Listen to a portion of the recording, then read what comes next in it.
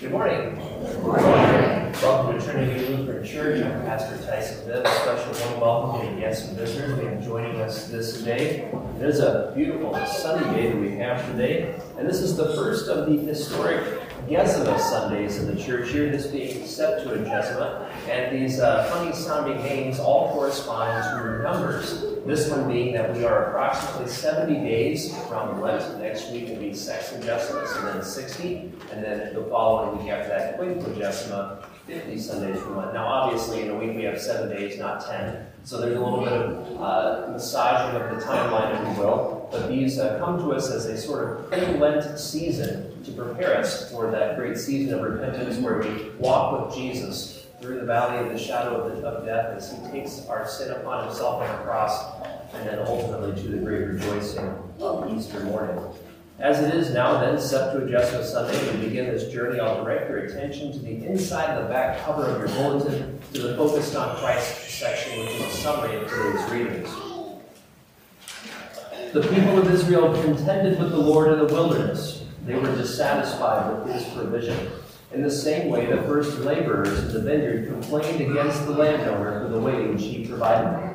They charged him with being unfair, but in reality, he was being generous. For the Lord does not wish to deal with us on the basis of what we deserve, but on the basis of his abounding grace in Christ.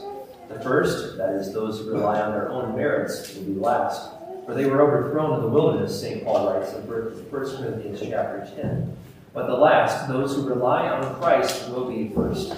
For Christ is the rock. He is the one who was struck, and from whose side blood and water flow, that we may be cleansed of our sin.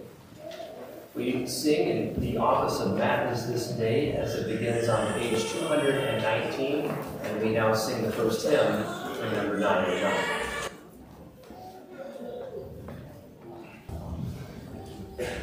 The Old Testament reading for Septuagesima is from Exodus chapter 17. All the congregation of the people of Israel moved on from the wilderness of sin by stages, according to the commandment of the Lord, and camped at Rephidim. And there was no water for the people, to drink. Therefore the people quarreled with Moses and said, "Give us water to drink." And Moses said to them, "Why do you quarrel with me? Why do you test the Lord?" But the people thirsted there for water, and the people grumbled against Moses and said, "Why did you bring us up out of Egypt, to kill us and our children and our livestock with thirst?" So Moses cried to the Lord, "What shall I do with this people? They are almost ready to stone me." And the Lord said to Moses, "Pass on before the people, taking with you some of the elders of Israel, and take in your hand the staff with which you struck the Nile, and go. Behold, I will stand before you there on the rock Horeb, and you shall strike the rock, and water shall come out of it, and the people will drink." And Moses did so in the sight of the elders of Israel. And he called the name of the place Massah and Meribah, because of the quarreling of the people of Israel, and because they tested the Lord by saying, "Is the Lord among us or not?" O Lord, have mercy on us. Thanks be to God. The epistle is from 1 Corinthians chapters 9 and 10. Do you not know that in a race all the runners compete, but only one receives the prize? So run that you may obtain. Every athlete exercises self-control in all things. They do it to receive a perishable wreath, but we an imperishable. So I do not run aimlessly, I do not box as one beating the air, but I discipline my body and keep it under control, lest after preaching to others I myself should be disqualified. I want you to know, brothers, that our fathers were all under the cloud, and all passed through the sea, and all were baptized into Moses in the cloud and in the sea, and all ate the same spiritual food and drank the same spiritual drink, for they drank from the spiritual rock that followed them, and the rock was Christ. Nevertheless, with most of them God was not pleased, for they were overthrown in the wilderness. O Lord, have mercy upon us. Thanks be to God. Please stand for the reading of the Holy Gospel. The Holy Gospel according to St. Matthew, the 20th chapter. Jesus said, The kingdom of heaven is like a master of a house who went out early in the morning to hire laborers for his vineyard. After agreeing with the laborers for a denarius a day, he sent them into his vineyard. Going out about the third hour, he saw others standing idle in the marketplace, and to them he said, "You go into the vineyard too. Whatever is right, I will give you." So they went. Going out again about the 6th hour and the 9th hour, he did the same. And about the 11th hour, he went out and found others standing, and he said to them, "Why do you stand here idle all day?" They said to him, "Because no one has hired us." He said to them, "You go into the vineyard too." And when evening came, the owner of the vineyard said to his foreman, "Call the laborers and pay them their wages, beginning with the last up to the first." And when those hired about the 11th hour came, each of them received a denarius. Now when those hired first came, they thought they would receive more, but each of them also received a denarius. And on receiving it, they grumbled at the master of the house, saying, "These last worked only 1 hour, and you have made them equal to us, who have borne the burden of the day and the scorching heat." And he replied to one of them, "Friend, I am doing you no wrong. Did you not agree with me for a denarius? Take what belongs to you and go. I choose to give to this last worker as I give to you. Am I not allowed to do what I choose with what belongs to me? Or do you begrudge my generosity?" So the last will be first, and the first last. O Lord, have mercy upon us. Thanks be to God. Grace, mercy, and peace be unto you from God the Father and from our Lord and Savior, Jesus Christ. Our sermon text this day comes from the gospel reading which you just heard, verses 13 to 16. But he replied to one of them, "Friend, I am doing you no wrong. Did you not agree with me for a denarius? Take what belongs to you and go. I choose to give to this last worker as I give to you. Am I not allowed to do what I choose with what belongs to me? Or do you begrudge my generosity?" So the last will be first, and the first last.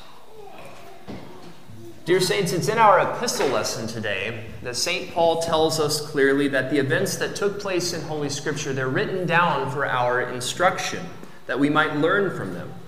So then, what do we learn from these lessons today? I guess if I were to put it bluntly, I'd just say it like this. Not everybody gets a trophy. That's just how it is. It's right there in 1 Corinthians 9:24. "Do you not know that in a race all the runners run, but only one receives the prize?" Now, because of the way our woke world thinks this day, you might be thinking to yourself, well, what about participation trophies, right? I mean, those have been common everywhere for some time now. The other runners, they might be offended, or worse, they might be triggered.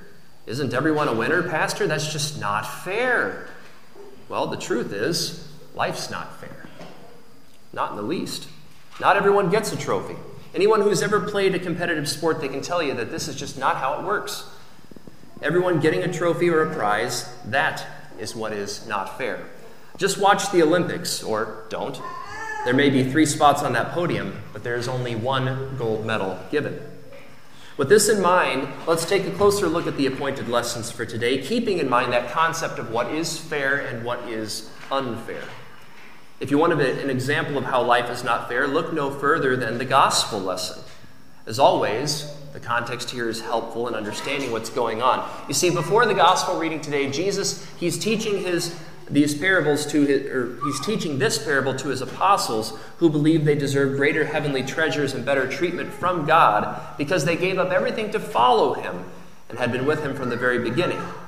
You see, Jesus had just finished, prior to this reading, teaching that little children will inherit the kingdom of heaven and that it's easier for a camel to pass through the eye of a needle than it is for a rich man to enter into heaven.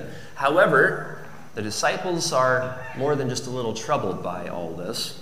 And Peter, as is his way, he spoke up to Jesus and he said, "See, we've left everything and followed you. What then will we have?" Well, the Lord's response is this parable about the workers in the vineyard. And really, in your Bible, the editors probably put it in there as the parable of the workers in the vineyard, but it's really far more about the master of the vineyard. But talk about troubling, right? I mean, everybody gets the same wage, even though some worked all day and some barely did any work at all. They were probably caught by the tavern there close to the end of the day.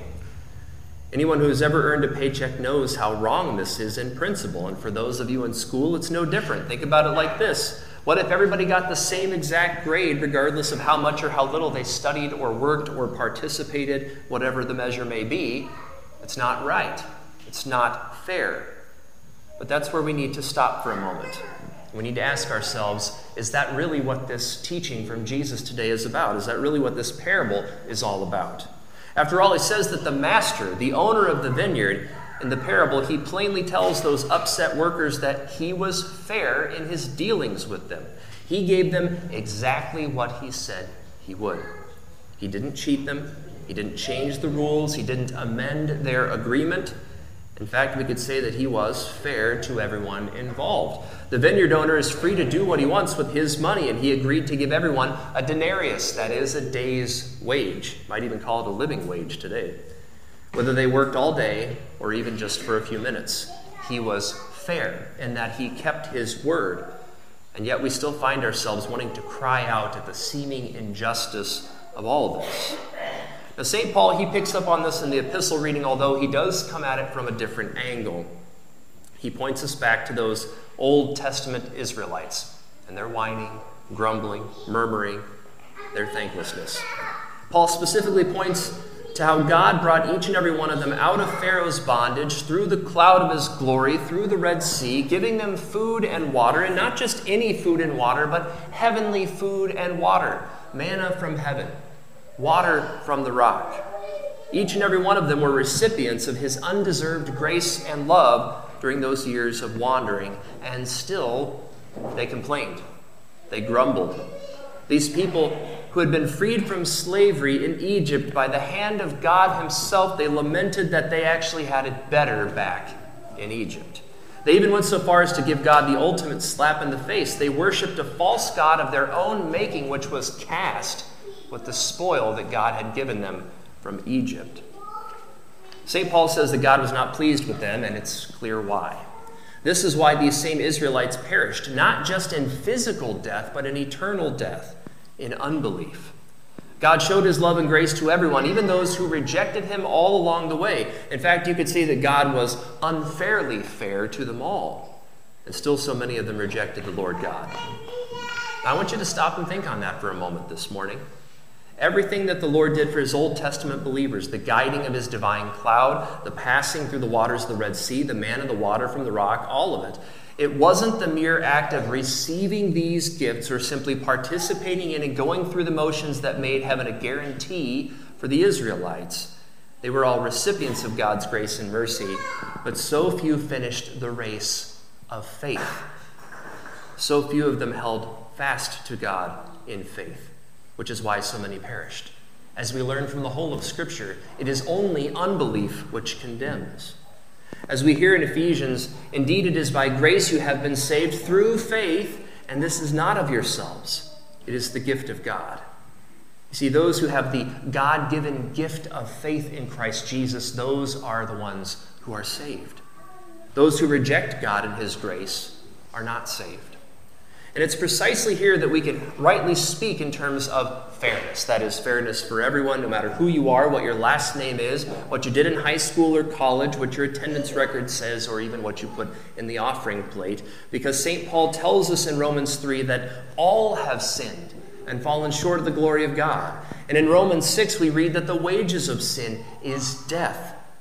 All means everyone. Every man, woman, child, even the littlest lives still dwelling in their mother's womb. Everyone is a sinner, and everyone justly and fairly deserves temporal and eternal punishment for sin in the eyes of God. And remember, folks, sin is not just what you do. It is who you are by nature. We often confess then at the beginning of the divine service that we have sinned against God in thought, word, and deed, that we have that sinful nature which we have inherited from Adam and Eve. Remember that we are, in fact, children of Adam, and therefore we have inherited his sin and are all sinners. We're dead in our sin and trespasses, just as it says in Romans 5. Sin entered the world through one man, and death through sin. So also death spread to all people because all sinned. But, as we sang in our sermon hymn, that the gospel quickens our souls and gives us life through faith in Christ, St. Paul continues, and he says, "But the gracious gift of God is not like Adam's trespass. For if the many died by the trespass of this one man, it is even more certain that God's grace and the gift given by the grace of the one man, Jesus Christ, overflowed to the many." This is where the unfair fairness of God breaks through and reveals the gospel. The wonderful gospel reality that he freely gives his grace and forgiveness to everyone, even and especially to those who don't deserve it, which is consequently every single one of us. We don't deserve this, but he gives it to us anyway. Isn't unfairness what mercy and grace are truly all about? Now remember how those words are defined, right? Mercy is defined as not receiving what you do deserve, and grace is defined as receiving something you do not deserve. I'll say that again. Mercy is defined as not receiving what you do deserve, and grace is understood as receiving something you do not deserve. When you think about it, there's nothing fair at all about mercy or grace. And St. John tells us in his gospel that God loved the world in this way, that he sent his only begotten Son. He gave his only begotten Son to die for the world, this world full of sinners. That means that Christ died for everyone, for each and every one of you, for every sinner who has ever lived, is living now, and will live. By the way, you want to talk about unfair, since we're on this theme. Jesus Christ, the innocent, perfect Son of God, the blameless, sinless Son of God, he died for the sins of the entire world. He is the Lamb of God who takes away the sin of the world. The innocent died in place of the guilty. The undeserving one suffered our justly deserved wrath and punishment. His body and soul-saving blood and water poured forth from his pierced side for everyone. Christ Jesus is the rock that was cleft for us, that we might receive by grace the living waters of his grace. Our Heavenly Father gave to us Jesus. He gave to Jesus all that we deserved, and then God gave to us all that we did not deserve. Luther often talks about this as the happy exchange. All of our sin was given to Jesus on the cross. He took and bore that burden for us, and then we, by grace, receive his righteousness, his holiness. He has redeemed us, bought us back by his blood. That is the very epitome of mercy and of grace. That is God's mercy, grace, and love for you in Christ Jesus. And he delivers that grace and mercy to you right here and right now in his preached word. He delivered it to you in the blessed sacrament of holy baptism, where you were washed clean of your sin. And every time he feeds you from this altar, Christ Jesus himself feeds you with his grace and his mercy, the promise of sins forgiven, the promise of life everlasting with him. You see, when you think about it, God is not fair at all. And that's actually, the best thing ever. All people, including us, are equally unholy and condemned sinners in his eyes, and all people, including us, we are equally saved and redeemed in his eyes through faith in Christ alone. The crucifixion and resurrection of Jesus Christ has set you free, and still, sadly in this world, so many reject him. So many doubt him. So many turn their backs in unbelief, and they harden their hearts toward him. Out of love for sinners, God the Father sent his Son to this world so that he would receive the full wrath and punishment for all sin, and all for the purpose that we would receive eternal life with him as a gift of his grace and mercy. Again, despite this, sadly, so many people reject the one true God, but they still seem to want his heavenly prize. Folks, such truth like this, it should grieve us to the heart, that so many people desire what God gives, and yet they hate God. And that's the whole point. Jesus died on the cross so that we could be reunited with God, saved from sin, death, and the devil, that chasm of sin would not separate us from him, but that we would commune with the Lord forever in paradise. Jesus is the prize we receive by grace. But thanks be to God that God does not operate with our notion of fairness. God be praised that he is lovingly and mercifully unfair to us in the dying and rising of his Son, our Savior, Jesus Christ. Therefore, we have much to rejoice over. We rejoice that our life with God is not fair at all. In fact, it's entirely founded upon his grace for us. Again, this parable today is far more about the vineyard owner than it is about those laborers and the wage they received. And so then may this grace of God in Christ Jesus be the font and source, the rock and anchor of your faith, your hope, and your peace And dear saints, also then be in church as you are this day, as regularly as you can be. And if you've been gone for a good long while, come home. Truly, for the sake of Jesus, come home and receive his gifts. Be with Christ Jesus, right where he calls you to be, here in his house, right where he promises to be for you in his word, in his sacraments, in his free gifts for you. Cling to Christ Jesus as you run your race and you make your way through this hostile wilderness that we call life. Your Lord and Savior is here with you in your midst. He will never leave you nor forsake you. That is his promise that he keeps time and time again and will always keep. He is the rock cleft for you on the cross. He pours forth the life-giving water of baptism and blood of the new covenant from his pierced side for you. His grace, mercy, and love, they are yours in these same gifts of baptism and his holy supper. Rooted in and fed by these gifts and promises of Jesus, run the race set before you with joy, keeping your eyes firmly fixed on Christ, who is the author and perfecter of our faith. Run in faith with the consolation of his Spirit until your Lord mercifully says that your race is finished, accomplished, and all of it in him and by his grace. So run, rejoice, and ever hold fast in faith to this rock of salvation, your rock of salvation, whose name is Jesus the Christ. In his holy and most blessed name, amen.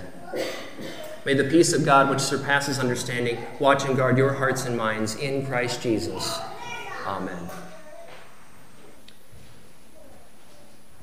In peace, let us pray to the Lord. Lord, have mercy. To the Master of the vineyard, who by his Holy Spirit has called us into his care and whose grace is beyond all telling, that he would keep us from all grumbling, from the evil of envy and from unbelief, and that he would give us contentment and a firm trust that whatever is right and for our good he will give us. Let us pray to the Lord. Lord, have mercy. For the church, that God would send forth laborers into his harvest and sustain those whom he has sent. For all the faithful, that mindful of God's gracious favor which he has bestowed upon us in the Beloved, we may serve him in our vocations with faithful labor, especially as hearers of his saving word. Let us pray to the Lord. Lord, have mercy. For the home, that God would work graciously by the teaching and example of fathers and mothers to preserve the faith of children and help them to grow in it until life's end. Let us pray to the Lord. Lord, have mercy. For the civil authorities, whom God has established on earth to be a blessing, not a burden, that he would enable them to serve with wisdom and integrity, let us pray to the Lord. Lord, have mercy. For those in need of our prayers, especially Bob Rash, Ron Gibson, Chuck Lichty, Erlene Lakey, Lisa Rash, Ted Phillips, and Bernice White, that God would give them contentment to take what he sends them, going their way confident that whatever is right he will give, since he works all things together for our good, and that God would graciously relieve them of their sorrows. Let us pray to the Lord. Lord, have mercy. For all those who are near to the hour of death, that the Holy Spirit would console them with the saving grace of Christ, which he has won on the cross and given in his word and sacraments, that in their baptismal grace they would ever persist and rejoice in the love of God seen in Christ Jesus our Savior, and that the Lord would preserve all those who are near to death in that one true faith in Christ Jesus. Let us pray to the Lord. Lord, have mercy. For those who commune this day, that though we are entitled to nothing and deserve only wrath, we would be bold to ask for everything by grace in Christ, that God would grant us repentant hearts, trusting faith in his promises and unity of confession, and that we would be strengthened through the forgiveness of sins for a life that abandons sin and idleness and lives in joyful service to our neighbors. Let us pray to the Lord. Lord, have mercy. Lord God, Heavenly Father, through your holy word you have called us into your vineyard. Send your Holy Spirit into our hearts that we may labor faithfully in your vineyard, shun sin and all offense, obediently keep your word and do your will, putting our whole and only trust in your grace, which you have bestowed upon us so abundantly, through Jesus Christ, your Son, our Lord, who lives and reigns with you in the Holy Spirit, one God, now and forever. Amen. Well, once again, good morning and welcome. And as I'm sure you noticed, we're having just a little bit of an issue with the organ this morning. So Hannah played the piano organ for us. So we'll be looking into that to see what the issue is and call somebody that knows far more than I do to get that fixed. Our announcements this day, of course, we have Sunday school and Bible study immediately following worship here. Tomorrow at 9 a.m. we'll have the second of our Lutheran Confessions reading group classes. Then followed that evening at 7 p.m. where our new member class will begin. And then Wednesday, midweek school confirmation at 3:30, followed by workout class at 6 in the auditorium. And then this Thursday, please note the time and date change. This Thursday at 6 p.m., that is earlier than previous times, at 6 p.m., the Trinity Women's Meeting will be held here at church. Just a couple of notes from this past week. Congregation financial reports from the voters' meeting, those are available down on the glass case by the sacristy. And again, we have a repeat, some greater detail here of what I'd already mentioned regarding the events this upcoming week. And then also a save the date, Saturday, March 5th. This is going to be the first of our Saturday school topics. And the first one will be family catechesis, teaching the family at home, which is just a way of saying, how do you pass the faith on to your children? And so we'll be talking about different ways that we do that. I intend for this to be a very practical time of instruction. We're actually going to be doing these different patterns of devotions while we're here so that you can see how it is that they work, how you can do this with your children. There'll be lots of resources available for you to look at from the church library, my own, our children's library, just all the wonderful things that are out there to faithfully teach Christ to your children, what it is to be a Lutheran Christian, that is a biblical Christian, and to rejoice in these truths of God's Word and the grace in and by which we are saved. So I look forward to seeing you then.